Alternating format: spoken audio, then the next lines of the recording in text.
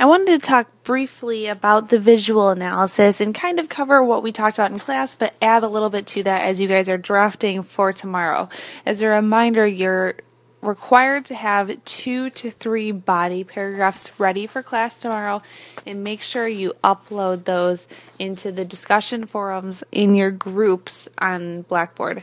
One of the things that we talked about in class on Friday was to make sure that you have a strong, arguable thesis. Like we talked about last time with the rhetorical analysis, you want to make sure that you're not just listing something or saying, for example, with the rhetorical analysis, a metaphor is a comparison not using like or as.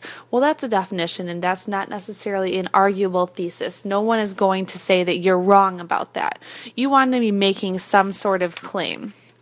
So you must mention the feature or the features that you're going to be discussing in relation to one social norm. So as a reminder, you're going to be making a claim about what it is or is not doing in the text. For example, is this feature manipulating our idea of the social norm? Is it reinforcing it? Is it creating it? Once again, there are several other words listed in your visual analysis prompt, such as reproducing, questioning, subverting, and there are a few others listed in there as well.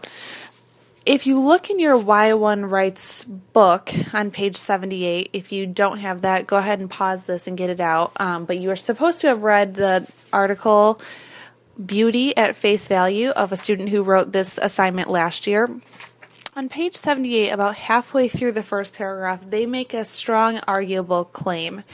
They say, the beauty fashion industry has the strongest influence on how women feel about themselves and others. It serves as a guide to how women should present themselves in society. This is problematic, however, because the industry's emphasis on outside allure leaves little room for the idea of inner beauty. So here we have the claim that the author is making, which is great. They say, the beauty and fashion industry is what causes women to think specific ways about themselves or about others. And they also say why they think it's problematic. The one thing that I would say that would be important for you in terms of this paper would be to mention your features in your thesis statement. You don't necessarily have to, but I think that it makes your argument much more clear and easy for your reader to pick up on. Remember, you want the reader to be able to follow along with you as best as possible. So just think about that when you're constructing your thesis statement. The second thing I want to talk to you about was, as a reminder, you need to be incredibly specific with what you're talking about. So when you're describing the features, you need to be as specific as possible. If you think that you're being specific enough, I can almost guarantee you that you're not. Go 8 steps further. Go to the point where you feel ridiculous in what you're writing about, because that kind of level of specificity in detail-oriented work is what's going to get you to your analysis.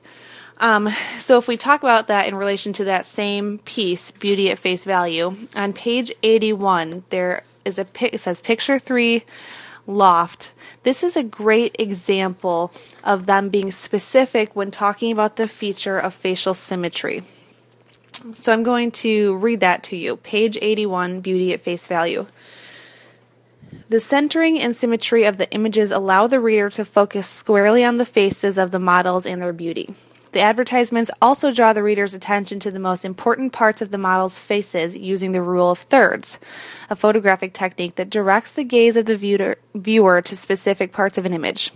The eyes of the model are enthralling, falling directly on intersecting points. The nose directs the gaze down the face, and the mouth kisses our attention with its glowing appeal. The most important parts of the model's faces are in the form of an upside-down triangle, the eyes, nose, and mouth, and the image is framed by the surrounding hair. With a simple yet effective setup, the advertisement makes sure that every part of the image is attended to, that is, beautified. Even the mouths in the advertisements seem to have some motion to them. The models in the images never have their mouths completely closed. This could be just the style of the industry, but it seems to have more a functional purpose because most of the images feature semi-open lips. Every cheek, nose, lip, chin, forehead, and eye is used to attract onlookers and create a strong response from them. The almost obsessive attention to the image's every detail reveals the industry's belief that every part of the face can serve an aesthetic function, and it encourages the viewers to examine the details of their own faces in the same way. Viewers are encouraged to see how their own faces compare to the models, which makes the viewer believe that they need to look like the models and that they maybe can if they use the products advertised. So if you see right here, they're not just discussing facial symmetry. They're talking about eyes. They're talking about the nose. They're talking about the mouth. They're talking about the movement of the mouth, the way the eyes are placed, where the hair is placed around it. They're talking about the rule of thirds.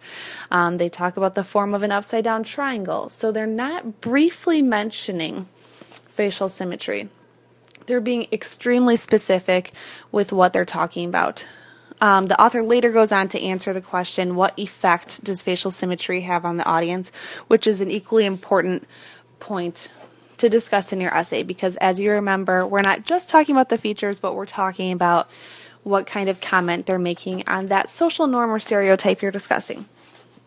The last thing that I wanted to mention to you as you guys are beginning to draft for your class next Monday is within your body paragraphs, what is the relationship between the visual text being discussed? This is, in a way, a comparative assignment. If you look in your assignment prompt, under drafting, it discusses the fact that this isn't a comparative analysis of how these features function in at least 3 different texts. So, are these visual texts similar? Are they different? Or both? Do they present the same social norm in different ways? Or do they use the same features to present different comments on that social norm? So that's just something to think about. In writing your paragraphs, you need to show the relationship between those different visual texts. They're not standalones, but they all represent something and they all have some sort of interconnectedness.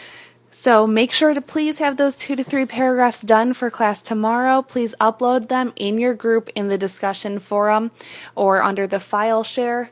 I will post something on Blackboard to show you the definitive place where you should upload that for class tomorrow, because we're going to be working on revising those paragraphs within your group.